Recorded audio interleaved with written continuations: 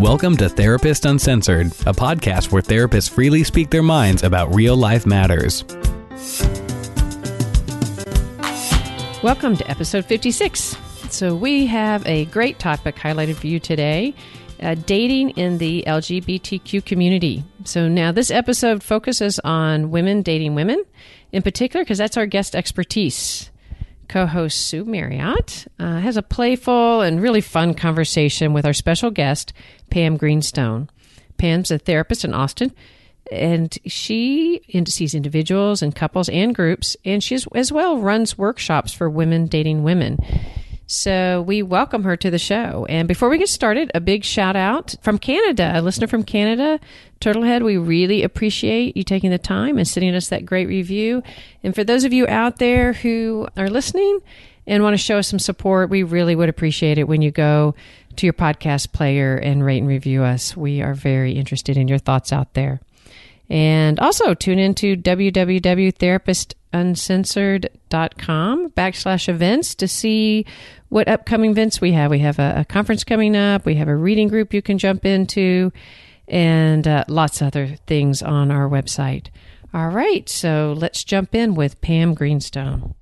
So, hey, Pam, welcome. Hi. Welcome aboard. Welcome to Therapist Uncensored. We're so glad to have you here live and in the studio. Thank you so much. I really love your podcast. So I've been looking forward to being on it. Oh, that is awesome. So before we get started on this very fun subject, can you just say a little bit about yourself so that folks can know who they're listening to? Sure. I'm a therapist in private practice in Austin. I've been practicing since about 2002 and specializing in eating disorders and couples counseling. And I have a pretty good chunk of my practice that's gay, lesbian, bisexual, transgender folks. So I love that work very much. Well, absolutely. And I love that we're going to be able to dig in and focus just on that community because there's not enough time and content that is focused on this community, and we want to really spell it out. And so whether or not as a listener that you belong to the colored rainbow, we hope that you really tune in because I'm positive that you know people who are, and that this will be helpful to you in many ways. And also gender is just an interesting thing anyway. So speaking of that, I think you had some thoughts about. I did. I just wanted to kind of say at the beginning that my intention is to be inclusive of all folks in the GLBTQ spectrum, and that it's not just same-sex dating. When we say that term, it brings to mind the myth of the gender binary and how... Right, like two women or two men. Right, and that's not really enough. That's not quite right. And so I just want to say that I'm going to hold in my mind that we might be talking about a couple that's made up of a trans man who's gay and another gay man. That's right. So we want to, right off the bat, just talk about the gender binary for sure, and the inclusiveness, and, that there's all flavors and colors. And one of the things I love about being part of this community and working with this community is exactly that there is a, literal rainbow of difference. And so I agree with you that sometimes I get a little caught, and language fails us here. Right. That's why that there's so many letters, is because we can't be inclusive enough. That's right. So I think kind of what you're saying is that if we fall into a pattern of speaking about women or men, that we haven't lost the spectrum that falls upon. Right. And just that awareness that a gender binary doesn't exist, that it's more of a continuum and we all fall somewhere in the middle. Right. It's male and female is a construct. Right. Yeah. Okay, cool. Well, what do you have for us? What are your current thinking? So one of the things, Pam has a specialty in this particular area of dating and has led workshops and has really thought a lot about it and studied it and presents on this. And so tell us, from that perspective, what are the thoughts that you would like to share? Well, I wanted to share kind of how it came to be that I got interested in this topic. And it happened because I was in my own psychotherapy group as a client, and I was in this group for a long time, and there were a lot of members who were single and dating.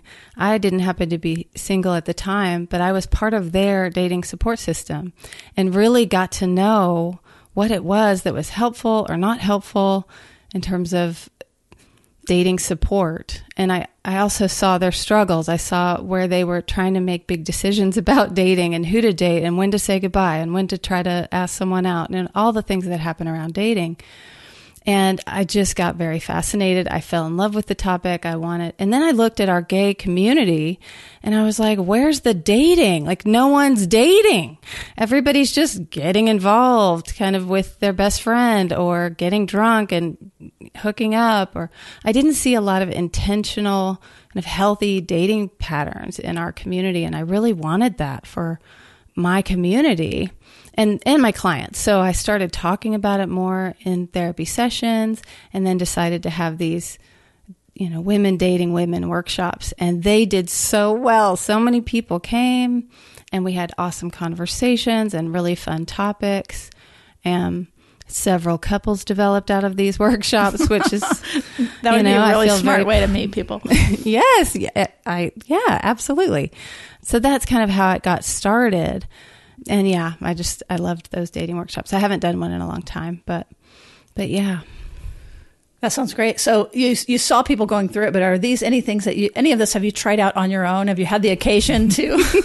Yes. Well, at the time I was in a long-term relationship, but then I was not. And so I got a chance to use everything I learned because I learned so much about healthy dating while I was doing these workshops. And I thought, I better walk the walk here. Like, I can't just go back into my old patterns. I need to be more assertive in my dating. So yes, once I was single and ready to date, I was a rock star. That's awesome. So tell us, so teach us, rock star.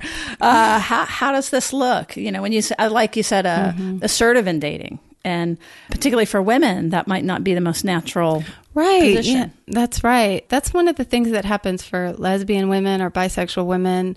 Maybe when they've just come out or they're a little bit older, women aren't necessarily socialized to be more assertive and ask people out. They're not taught those skills. So they really struggle with that. And then you've got two women, so no one's ever asking anybody out. So yeah, we talk a lot about what's your style in life, right? Are you more assertive naturally in your life or more passive aggressive, more aggressive, so that we can kind of get underneath that and figure out how to work on that skill. Mm-hmm. We're taught kind of what works well in our families, I think, in terms of getting what we want. And so sometimes we have to retrain and find new ways of being assertive. So I guess the first thing I want to talk about is the support system. And let me back up even from there. When I think about working with people around dating, especially if they're in the LGBTQ umbrella, I hold in mind that they are dealing with a different world than people who aren't in that umbrella, right? Absolutely. That there are three layers that I see there's the cultural context of homophobia or structural homophobia. There's maybe what they were dealing with in their family growing up, that kind of homophobia or stigma around their sexual orientation. And then there's whatever's inside of them, right? There's the internal homophobia, or what's now called internalized sexual stigma. And so I really hold that in mind, that any act of assertion around dating is huge. It's so wonderful. So I take this very strength-based approach, and I am very positive, and I try to be very positive in all my language, and any kind of step they can take, I really support it because it's a big deal. It's very hard to do. That is awesome. I think in my experience, it's the coming out process, and that it's really different if you have known that you were gay from a very young age and then been navigating this world that has this institutionalized heterosexism by modulating yourself, by basically hiding parts of yourself until you're safe, or even not even knowing about, not even letting yourself know about yourself. But at a time when we're actually developing our self-identity, and that looks different, I think, you can tell me if you've seen this, than somebody who comes out later in life who had the freedom of just figuring themselves out, which is already confusing and horrible as it is, but not having that extra layer of being aware of their difference. Absolutely. Earlier. No, I would agree with that. a lot. Like one of the ways that that's manifest is sometimes I think when people come out later, they're like, I think they have a lot less shame. And, you know, they're like, what? I love you. I'm going to yell it from the rooftops. I have no problem with this, you know. And I'm not saying that across the board, but. Well, it reminds me of the podcast you had on adolescent neurobiology, right? And how we feel so watched when we're adolescent or young adult. Yeah, painful, so observed. Yes. And so, yes, to be going through that and coming out at the same time seems like a little too much for anybody to handle. And if you don't fit into the gender norms, if you're effeminate or if you're masculine and you know, the society says you're not supposed to be, that's a whole other layer of it. Whether or not you're in the rainbow spectrum, even just violating gender norms is very stressful. But certainly when you have both of those things, like I think about passing and not passing, when folks are able to pass as straight, like there's always an assumption that you're straight versus if they're not able to pass. Right. Absolutely. So those are kind of some different developmental tracks. But you were headed someplace about the... Yeah, well, I was just trying to list off kind of a few things that I always keep in mind when I'm working on dating with gay folks or transgender folks. So the strength-based piece, I think of a quote. Is it okay if I read it for you? So, go right ahead. That's lovely. It's this quote that I found in one of the books I read when I was coming out. And I'll read it first, and then I'll tell you who said it and when. Certainly under the present social setup, a homosexual relationship is more difficult to maintain than a heterosexual one. But doesn't that merely make it more of a challenge and therefore, in a sense, more humanly worthwhile? The success of a relationship is revolutionary in the best sense of the word. And because it demonstrates the power of human affection over fear and prejudice and taboo, it's actually beneficial to society as a whole. As all demonstrations of faith and courage must be. They raise our collective morale. Ooh. Do you have a guess about when that was written? Oh my gosh, I do not. 1948. Wow. By Christopher Isherwood. What do you think of that quote? I think it's really, really incredible. It's an anti-shame quote, right? Like it's the building up. It's how I approach it. I've always had a strong passion for helping same-sex couples to have strong relationships. I've always had a very big belief in that, and that sums up so well for me why that feels important. I think it's good for our society. That is really beautiful. And, you know, for those of you that are listening that haven't really kind of understood the whole thing about pride and pride parades and things like that, it's exactly that. That's not usually the message. You don't look at your infant and say, oh, I can't wait to go to your lesbian wedding. Right. I mean, it never happens where that you're being adored and seen and supported in this way that, you know, I'll just share that one of the reasons that I basically have had two relationships, but in my first very long-term relationship, we went and got married when it became legal in California. And the reason for that, literally, even though we had been married like 4 times in all these different, domestic partnerships and one that wasn't legal and, those kinds of things. So it's like, why get married again? I literally said that in California at that time, it was an anti-shame bath. That they were meeting people at the airport with leis, with rainbow leis, and the whole city was lit up in rainbow colors. And I wanted to just absorb all of that. And it was really beautiful. So that comes to mind in thinking about this. Yes. And it's not just tolerated, it's celebrated. Exactly. That's my stance. And I think recently we've had Sally Field come out as a matchmaker for her son, who happens to be gay. His name is Sam. And I guess she wanted him to get together with Adam Rippon, the, most famous ice skater that's kind of making big news right now. Yeah, definitely. And I loved that because I thought of that as an anti-shame bath. I thought that's his mother saying, I want you to have a partnership. And so to get back to what I was saying before, because building strong gay and lesbian relationships is important to me, I want to start with dating because that's the start of relationships. So I think those are some of the reasons. They're super great reasons. So teach us how to be dating rock stars. Okay. Well, the first thing I talk about with folks is building an adequate support system. And I have a support system diagram that I think you're going to put in the show notes so people can pull it up if they want to look at it. But what it really is just a bunch of concentric circles. The middle circle is the self. And then there are 3 circles outside of that, layer A, layer B, and layer C. And so now the first section is you have to be your own support when it comes to dating. And what that might mean is if you do have some level of internalized sexual stigma, doing some active work on that. Is it hard for you to introduce someone you're dating to people out in the world? That would be some work to do before doing more dating or as you're doing more dating. What about if you're in an environment that is unsafe, community or what have you? How do you address that related to this comfort and being? I think that what that reminds me of is just levels of coming out, right? We have to assess when to come out and to whom based on, if it benefits us or not.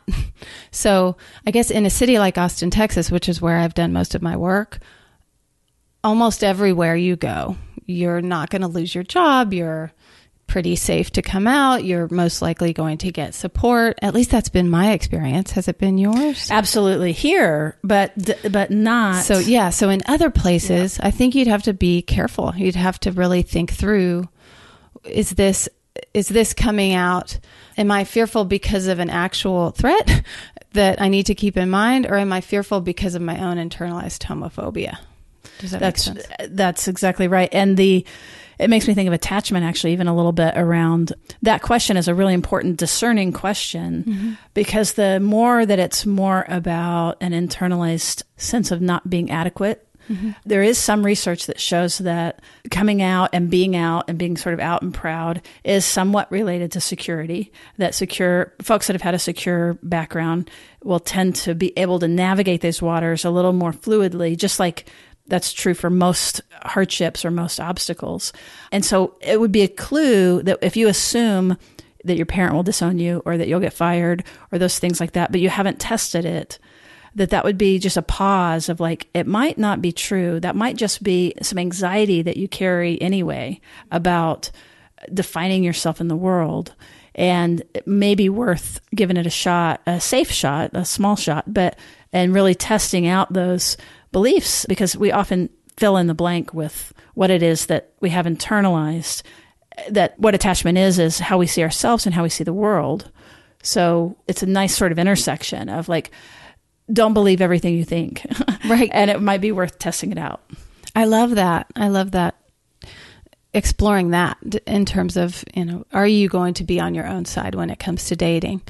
I guess one of the ways this can come up is that if we are waiting to come out until we're in a relationship, that can actually sabotage the relationship, because then the coming out is now connected to that person, and you might end up ending the relationship rather than having to take the step of coming out to your family. Does that make sense? Mm-hmm. Mm-hmm. Yeah. So there's a lot more pressure on the relationship. Right. So there are some tests you can take to do a self-assessment for your sexual stigma, how much internalized sexual stigma you hold.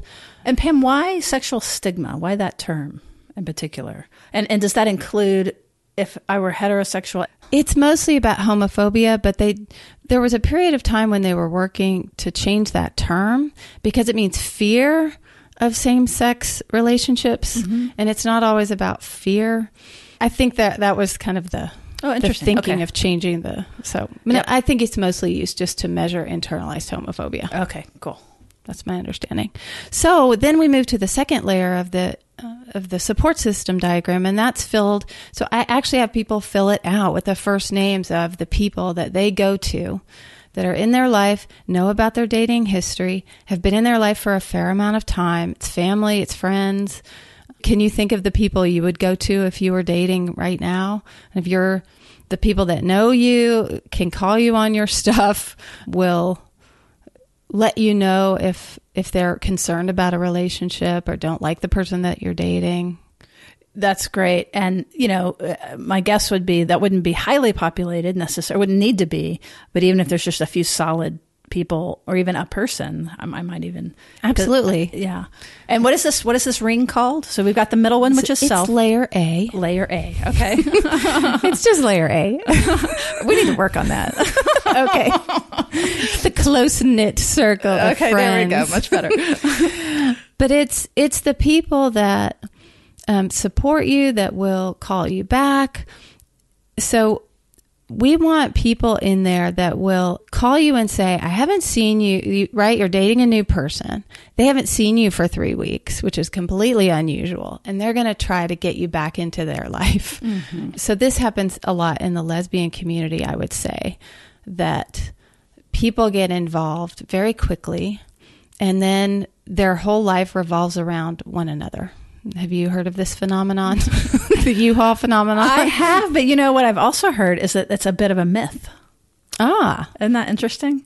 That is what people think, but that when it's actually studied, that it's not necessarily true. Oh, good one. Well, that's wonderful. It's one of those stereotypes that's just based on a few cases. Exactly. And then we see it when we always see it, so it's very easy to prove. But yeah, the U-Haul. Right. Well, and it happens in straight couples as well, and gay men, right? There are some people that are just, and it's probably tied to attachment or some kind of psychological piece that they need to kind of get enmeshed rather than keep their own independent lives. So yes, definitely. I think that's probably true. So yeah. So what you're saying is in that first in layer A, layer 1, layer A. So those are the people you go to. They will come get you. They'll come get you. I love that. That's a good. They'll definer. Listen to all the stories. They'll give you their take obsessions. on it. And because you're drunk on love at that point. Right? Yeah, you don't really have access to your whole brain at all. You forget all those things. Chemicals are flowing, and that's right. We're preoccupied with that person. Exactly. So I think making sure you have 1, 2, 3, a few people in there that you're ready to go to when needed is really important. Okay. And so the next layer? The next layer is just, so it's the support system diagram is really just filled with people that are a certain level of closeness to you. So you can use all of them. It's just that the people in the middle or in the outside circle don't necessarily know everything that's going on in your life or can't help with specific things necessarily, but they're on your side and they're people you can call if you need help. That sounds great. It makes me think of something else, which is that sometimes we have people rotating, like let's say in that last circle, that are more peripherally in your life. And we may be lonely or we may feel like we don't have people. And that's actually, those other 2 layers might be really good ones to look at as you're even thinking right now of who might you want to promote or at least give a shot and see about developing those people because they've been around. And they may be somebody in there, maybe somebody that could move into more of an inner ring with a little attention and care. Mm-hmm. Yeah, and I think when we're single, sometimes it's our moment in time, or our year, or our few years, or however long we're single, to build Lifetime up that sometimes. Support system, right? Sometimes when we get involved in relationships, we're less likely to kind of keep building it out, which we should keep adding people to our support system all the time. I guess the point is that dating's hard and we need support. That's kind of the biggest piece. So this is a way of really illustrating, like, these are the people that you're going to go to in all these different circumstances, and know which people to go to for which things. And so you can be conscious and intentional of staying connected, and that you're not alone, and that it's not, if you're not dating someone doesn't mean that you're hanging out there to dry, that you really actually have this rich community around you. Good point. Yeah. When people fill out the support system diagram in my office, I see them relax because it's a visual illustration of it. And sometimes they go home and stick it on the refrigerator. Yeah, I love that. Mm-hmm. It's beautiful. Yeah. We are not alone. So the other thing that I teach about when it comes to dating, so there's this tendency to think about red flags in others, right? We start dating and we get scared. Oh, well, what if they're this? What if they're that? Right. They texted me too soon. They're more into it than me, or right. So I help they've people. Disappeared. Right. Right. The ghosting. I love that term. So what I help them build is a list of the ways that they can find their own red flags. Let's look at their dating history and see if there were signs when they were kind of in trouble, right? When these are signs that maybe they're getting involved with someone that's not a great fit, or signs that they will leave a relationship too soon because they're getting really uncomfortable or too close, right? For some people, getting close scares them. For some people, it's the opposite. Kind of, they get involved with someone who's a terrible fit for them and they want to stay forever. So it's building that list of what are the ways I can know that that's happening so that I can see my own red flags. That makes me think, too, of the coherent narrative that we're trying to make sense based on our history and tell a story and find patterns. And then we can more deliberately and consciously choose rather than just being on autopilot. Let me ask you a side question, if you don't mind. Yeah. What do you think about this notion of he's not the one or she's not the one? Well, I don't like that. I was hoping you would say that. I don't like it because I don't think there's just one. And when we talk about same-sex dating, maybe we should go to the numbers because gay folks can get pretty scared. Like, there aren't that many of us out there. The pool isn't that big. The pool's not that big. The community feels so small. You go on one date and you realize they've been on dates with 3 of your friends. It's very, it can be pretty frightening to think I'll never be able to find a person who's... So anyway, the numbers game that we can get into. But I definitely think there's not just a one. So I don't like that phrase. Yeah, good. Do you have any more thoughts about it? Yes, I agree with you entirely. I don't think there's the one. I think it's not a helpful concept because you could pass up some really great things. And also that the list often that we make, not the one you're talking about, which I think is great, but of, they need to be this height and this weight and this value, and they have to be super smart, and they have to, whatever our list is, what I have found is that who often that you end up with has nothing to do with your list. And there's things that you find about them that you never even knew to put on your list. And so it's really just sort of a mental construct, I think, but which sort of has to do with this notion of the one. And instead, it's like, can you develop a relationship where that they're your number one and that you're their number one? Oh, that makes me have goosebumps. And that's more how I like to think of it, is like, can you create the one right. or the pair? Right. And it reminds me of that concept of good enough, right? The good enough parent, the good enough therapist, and the good enough maybe partner or spouse. And it's so interesting as we're talking, I notice, and this is part of why I love just focusing on dating, is because even just then I was drifting into longer term relational work or thinking. And so let's pop right back to dating. Right. Okay. I'm drifting. So when we think about our own red flags, and I'm hoping you can maybe talk about the neurobiology of it, but it makes me think of the anxiety response. Like, what are the things that when they're happening in our dating life, like someone doesn't call after 3 days or 3 hours or whatever it might be for us, how do we, calm ourselves down? But that might be one of them. Like, your anxiety is really high.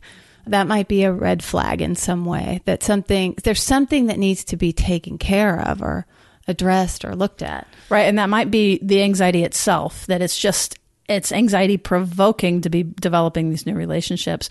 Or it might be, like, again, I think about discernment. So in other words, you might need to soothe yourself and work on some auto-regulation rather than looking for them to regulate you, and be aware that you're probably over-reading and looking too much detail about things. And it's a good time to distract yourself. And if it's going to work, this is what I always say, if it's going to work, it's going to work. And everything's not going to hinge on a text or a single moment. Oh, I like that. If it's going to work, it's going to work. There's no rush. Right. And if it's good, it's going to stay good, that week or what have you. And that way it gets us out of that, we're on a knife's edge and oh my gosh, should I call or not call, Yes. So some of the questions I ask people in helping them develop their list are things like, I avoid parties and social events because they're too anxiety provoking for me. So that would be a red flag, right? Because that's going to get in the way of assertiveness, of being in these places that we need to be in order to meet people. I don't like to talk about dating with anyone or let people know I'm actively dating. So that would be a red flag, right? That's going to interfere with the process of finding people to date. Oftentimes we're set up, right? Where we find someone through a friend or through this friend. And it also might be a sign that there's some shame there or some kind of embarrassment about where we are. Or either that they're married single. And then they're not officially in a polygamous relationship. Well, good polyamory point. relationship. I'm sorry. I almost always do the fade away instead of being assertive. I just stop calling rather than telling the person I don't want to see them anymore. Oh, that's dreadful. Don't do that. If you're one of those people, do not do that. No, wait, hold on. Here's another question. Yes. What about, you're on Match or you're on something and you have maybe you have a date or you've been texting for some time or talking. At what point, because sometimes what I'll actually tell people is related to assertiveness is it's okay to stop, that you're not yet you haven't gone far enough to actually have to break up, But what's your take on when that is? I agree. Well, the way I talk about online dating, I say a few things about it. I say it's a way to meet people. It's not a way to date. So I think you need to meet up pretty quickly in order to find out if it's a good fit. A lot of people spend way too much time texting or trying to get to know each other through their computers or through their phones. Would you agree with that? I absolutely do. And I think you might say this, or you don't go to a movie to get to know someone. Right. Right? First of all, eye to eye, face to face, and then really paying attention to your body cues, which is exactly what you're saying. I love that. Yes. Especially how you feel about them once the two of you divide and you're dropped off or you go home. And hopefully that's not, I don't know if this is really true. You can tell me. But I was going to say, hopefully, there's some value in coming together, meeting, and then going away versus coming together and meeting and a week later coming up for air. You are already talking about my third concept, which is pacing. What? That's fun. Look, Mom, no hands. Pacing is so vital, I think, when it comes to dating, because I totally agree with you that when you part, you're free to notice, how did I feel when I was with this person? Am I still thinking of them? And in what way? Is it more anxiety, or is it that they're just in my mind? Those are two different things. Exactly. Or do I kind of feel a little bad about myself?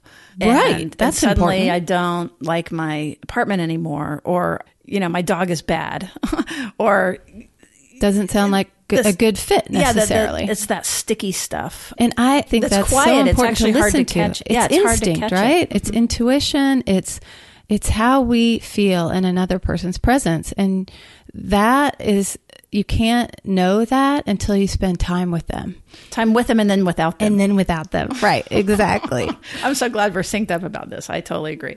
Yes, I oftentimes prescribe, nope, you're not going to see that person for another week, just to help give people permission, because I think it is hard to say no when you really like someone because of what you think you're saying with that pace, right? Oftentimes, we're afraid of FOMO. We're going to miss out. Well, that too, but that's a little different than what I'm saying, which is we put meaning to certain levels of pace, right? If they didn't call me, that means, right? They didn't want to see me on Wednesday. They wanted to wait until Sunday. That means, yes. So that's a problem, because I do that all the time. Is that what you're telling me, Pam? Yes. Well, it's problematic in dating because you're already doing things that aren't a good fit for you so early in the relationship, right? We want to set the pace of a relationship based on what's true and based on what we have time for and what we can fit into our life and what we need in terms of time away in order to process and figure out if we really want to continue this relationship. But oftentimes people make those decisions about pacing on just what did the other person want? Or what do I want to communicate here? Well, I want them to know I'm interested, so I better, go ahead and make that plan for next weekend, even though it's going to make my weekend crazy and way too packed, and I'm going to be exhausted by the time the work week comes around. So, yeah, I think it leads to better communication very early on when you can say, I love that you asked me out again for next weekend, and I really want to say yes, and I can't do it. So when else can we schedule it? So it's just clear. It's just direct. It's a bit more intentional and honest. And it's hard to say no. I think when you like someone and you have hopes about where the relationship is going. So it takes it takes your support system. You have to call. You have to call somebody and go, I really, really, really want to go out with them on Saturday, but it's going to mean missing, the bat mitzvah of my cousin that I told them I'd be, just holding on to the relationships that you have, holding on to your own life, and continuing to do all of those things while you're dating. It takes a lot of help and skill. It does. I was actually just thinking about, well, what about the folks who are listening that identify more like on the preoccupied side or with any of the insecurity, that this all sounds really good, but how, and I like that you added the call your friend, get some help with it, because what I was thinking of with the FOMO was like, if I don't call or if I don't respond either way, then they're not going to stick around. So I'm going to do these things for fear of losing out on this opportunity. Right. Which is different than, is it my right pace? And am I also tracking the other person and regulating myself based on what it appears that they need as well? Absolutely. I don't know how to say that better.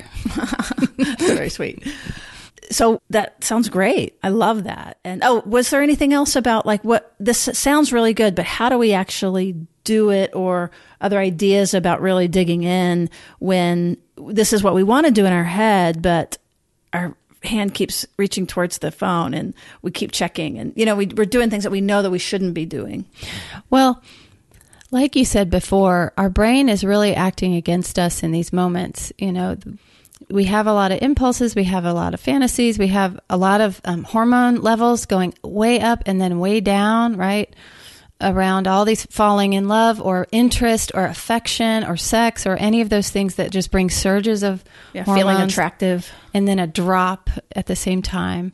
So I think that it's about keeping it in your conversation, whether it's with your friends or with a therapist or with, I really believe in group therapy, and I can't tell you. Amen, sister. I can't tell you how helpful it is to be in group therapy while you're dating. It's like a team of people that are really watching carefully, with all of these things, red flags, your own red flags, pacing, all of a sudden you don't come to group therapy for 3 weeks in a row because you're on dates or you're having these mega marathon dates with this person that lasts for you haven't come up for 36 hours. Well, when you finally do show back up at group, your group members are going to confront you about it, hopefully in a caring way. But I think we need other people because we need other people's brains because we can't quite rely on our own. Oh, that's such a great point. That's why the support system is so vital. I can't tell you. I'm impaired. I just know that you're impaired. When you're in that state, it really is true.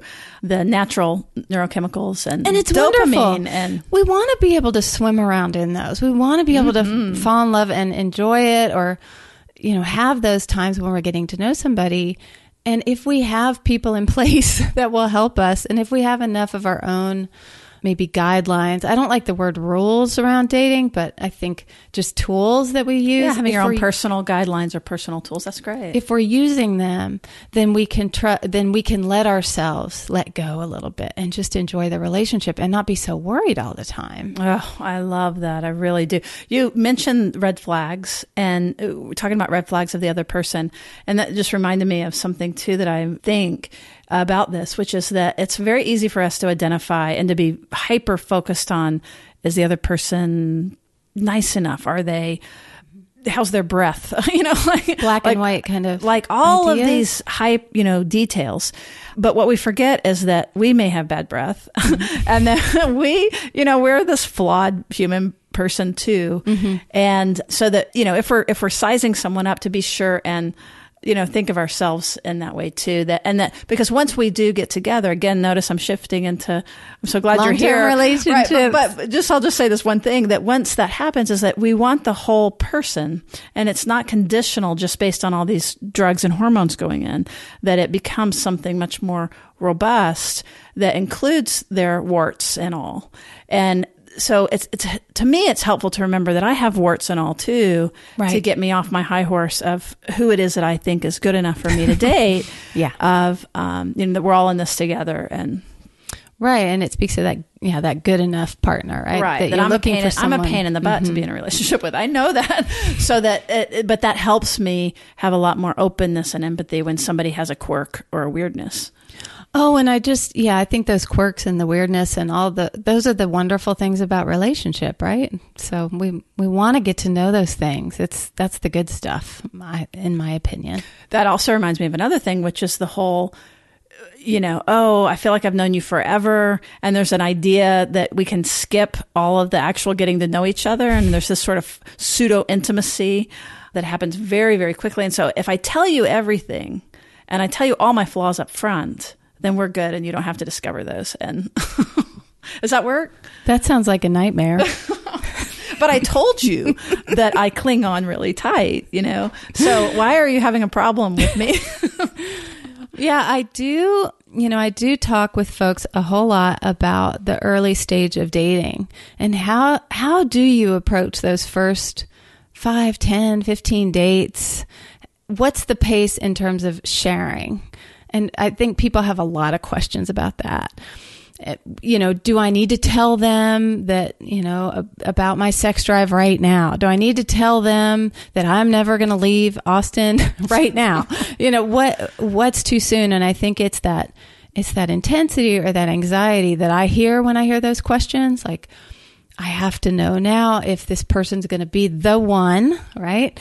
And so it's trying to get yourself out of that mindset, out of that state, which is just kind of an anxious, fearful state, and into the moment. So a lot of mindfulness, guided meditations, things that remind us that right now we're in this very early dating stage, just getting to know this person. So I have people actually have... It's infancy. The relationship, if there is one to form, is in its infancy. Right. So holding that in mind, and then I call it multitasking in dating. I want people to have other things they're doing while they're dating so that success is not if this relationship ends up working out. Success is, I tried this new restaurant. Success is, I shared something about myself that I've been thinking about sharing, but it's hard to do in dating scenarios. So have other goals while you're dating so that you're not just completely and utterly focused on the date going well. That's just too much pressure. I love that. And you also made me think of this way of pacing. As you said, I do think it's a really important topic. And the way I think of it is like you share just a little bit about yourself, a little bit of vulnerability, but you get your heart racing just a little bit and you say something a little more, but you stop there. You don't keep going and you wait and you see how it feels and you see if they reciprocate. And then if they reciprocate and then they're, in their own way, vulnerable or share something or handle that well and you feel caught, then you share a little more. And again, this is over time, but that they have to earn your trust. And you want them to earn your trust. It's not given away freely.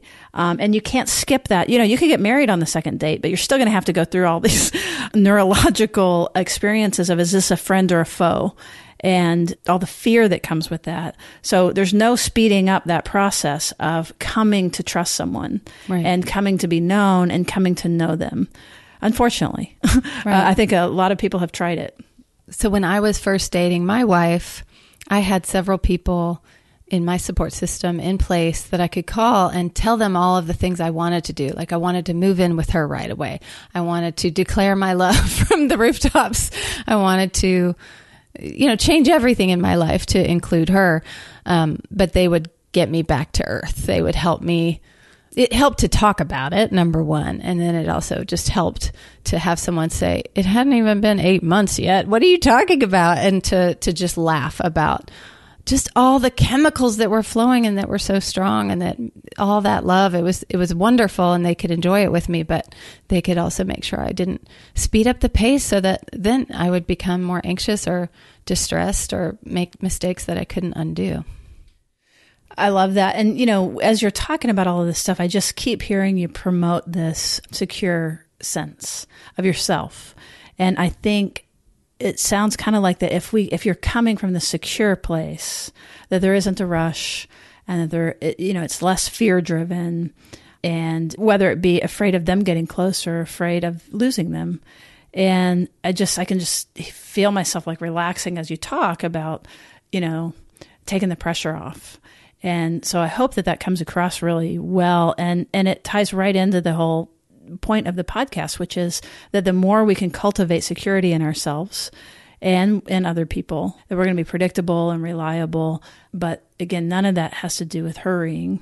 Right. And that way, then I think from a more secure place, we can enjoy it. That's one of the reasons it's good to pace, is because of all of those great feelings of feeling attractive and attracted and all of that good stuff. Why not relish it and stay in it? What's the rush to do something more when that's the best part in a lot of ways? It's not the best part actually, but it's a wonderful part. And one other point I wanted to make that I'd forgotten about is that when we're dating different people, when we're getting to know many people, first of all, I call it hellos and goodbyes. Like, dating is all about all these hellos and all these goodbyes, and we get very good at that if we date for long enough, which is wonderful. It's a great skill to have. But getting out of dating might be something that you might want to wrap around to, actually. Okay. And so when we are involved with all these different people, we learn things about ourselves that we didn't know, that we had no way of knowing until we got involved with lots of different kinds of people and all of their qualities, right? We may find hobbies we never knew we would enjoy. So there are wonderful parts of dating that aren't related to just finding the love of your life or a person that you want to spend the rest of your life with. We get to know ourselves. And I think that's an incredible part of dating. And again, I love that, because again, the focus is not on the other person. Right. It's really on how am I doing and how do I feel and what am I learning about myself, and it takes the pressure off. Pressure off. Yes, you're right. Pressure off. That is maybe that's going to become the title of this. I'm not sure yet.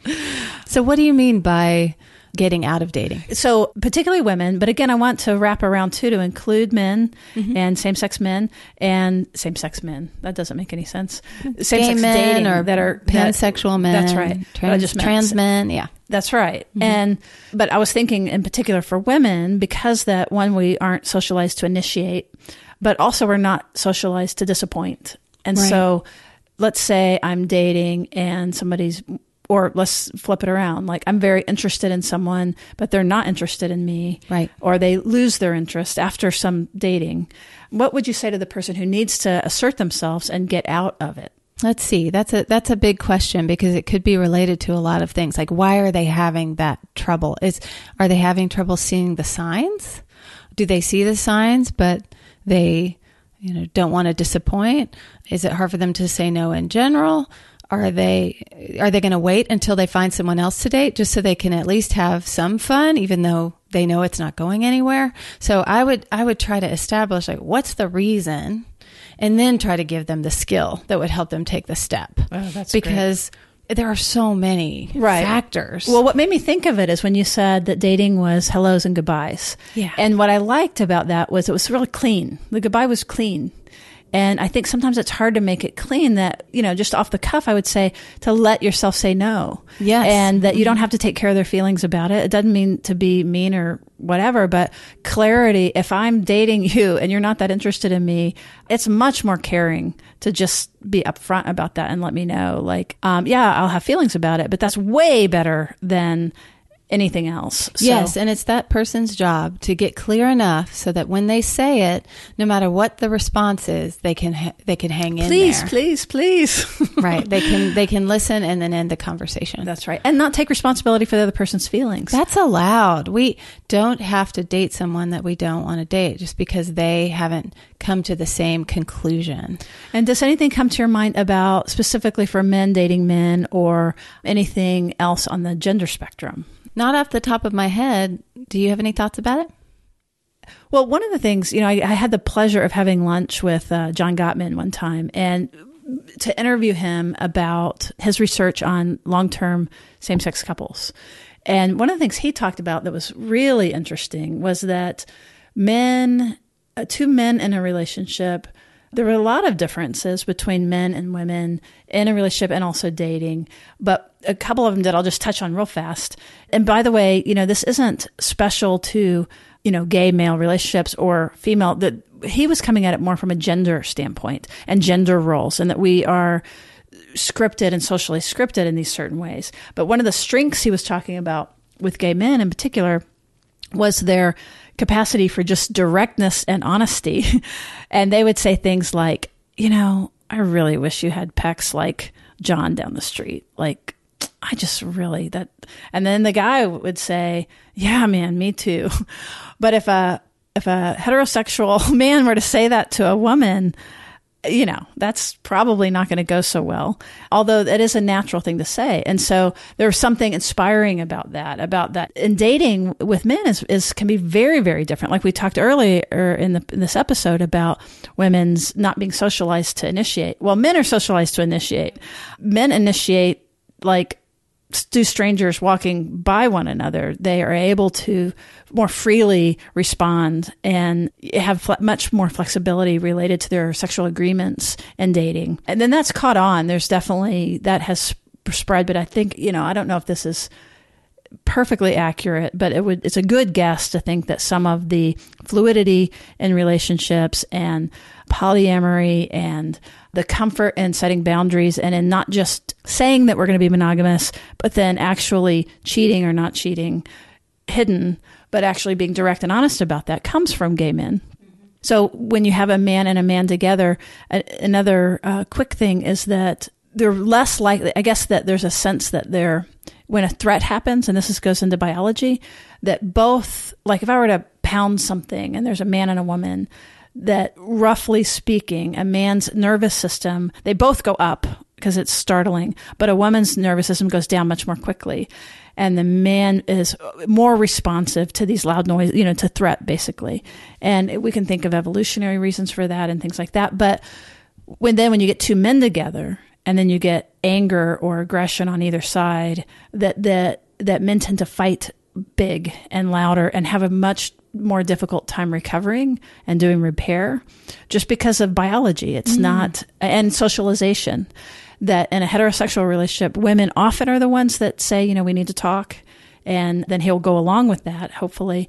But it's less common for the man to initiate the emotional communication. And so when you have two men together, then you have some real freedom, like the getting together to begin with, but some challenges related to initiating those conversations that are all overcomable, but we have to kind of re-socialize ourselves to that. Somebody needs to be paying attention to that and initiating repair and initiating talking about hard things. And that with women, one of the things Gottman said with two women is that they, for example, sex is less frequent but more pleasurable was one of his findings. Oh, I think I read that. Yeah. Isn't that interesting? And yeah, there's just a higher requirement for intimacy. So we might process more and talk about things a lot more. So it's a little harder and there's more fighting and stuff like that. But that then the closeness is also greater because all that work is already naturally happening. So that was just a quick gender thing. And I did want to wrap around and bring men into the conversation. I guess a perfect one would be to have a gay man here who could talk about it from his perspective, or to do another podcast with a gay man or somebody on the gender continuum to be able to really be more inclusive. I definitely steer more toward women because that's been the bulk of my experience with the workshops and with my caseload. So absolutely, that's where all my examples come from. Yes, definitely. So just to go, as we're wrapping up, there were a couple of points that were take-home points, I think, that you really wanted people to hear. So can you remind us of what those are? Sure. Just that looking at, if you're out there dating, look at your support system and see how are you a support to yourself and who do you have around you that you can rely on to help you in those moments when you might need support or help in certain ways with your dating life. And can I say one more thing about that? Sure. What I love, again, about it is that it's saying that, one, to trust yourself, that's the middle circle, trust yourself, but also that we need other people. And that is, again, always the message of security, is that we're comfortable alone, but we're also comfortable asking for help. So the emphasis on asking for help isn't because you don't know what you're doing, but it's better than that. It's more of like, we know we don't know everything, and more eyes on this, the better. And so it's a healthy interdependence. And that's actually what security looks like. Mm-hmm. Right. And the other two, one is red flags, and how to not only focus on what you see in others and maybe some of their red flag behaviors, but look at your own. What are the things you do that kind of get in your way in terms of your dating life?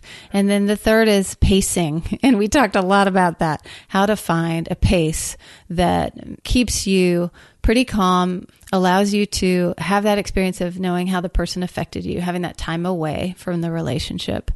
I think by pacing, you mean not going too fast. You're not too worried about somebody going too slow. Is that right? Well, I don't see that as much, but I know that can be a problem. I think it shows up in just people not dating at all. Oh, right. Maybe, I don't know. Do you have a different experience? No, I was curious about what you thought. And, a thought that I have too about these 3 points is that they're very interdependent, aren't they? And that the pacing, part of why we spent so much time on it, that without the pacing, it's going to be hard to know your red flags. And it'll be hard to then know, to the top one, that when you need to reach out, that you're going to think you're fine. They're so connected. And yes. Actually, I think you're right. There is a way to slow down the pace in a way that's not healthy for you. And that's maybe not revealing enough about yourself, or showing certain parts of you, but not others. So that might be a way that people slow down the pace unintentionally. Right. Or fear of commitment, fear of being trapped. And again, all of that, for our listeners that have been around for a while, you can begin to hear where some of those more insecure models might come into play with that. So that's great. So Pam, can you tell folks how to reach you if they would like to hear a little more? Sure. I think the best way to reach me is just through my website, and it's pgreenstonetherapy.com, just like it sounds. Okay, great. No P period or anything, just P. No, just pgreenstonetherapy.com. Okay, great. And all of this, of course, will be listed in our show notes. We always pack that with great information for those of you interested in these topics.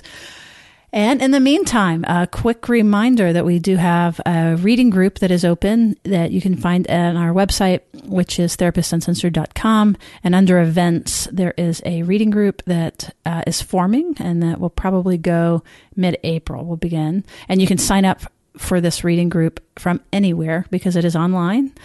And we are reading Attachment Disturbances in Adults, Comprehensive Treatment and Repair by Daniel Brown and David Elliott. And it is a fantastic but super dense read. And don't think I'm just going to buy the book and read it. Well, certainly do, but then you'll get a 7-inch wide book. It's pretty dense. So this is, whether it be with us or with someone else, or create a peer group or something to help you get through it, because it's awesome and worth it, but it's hard to get through by yourself. Okay.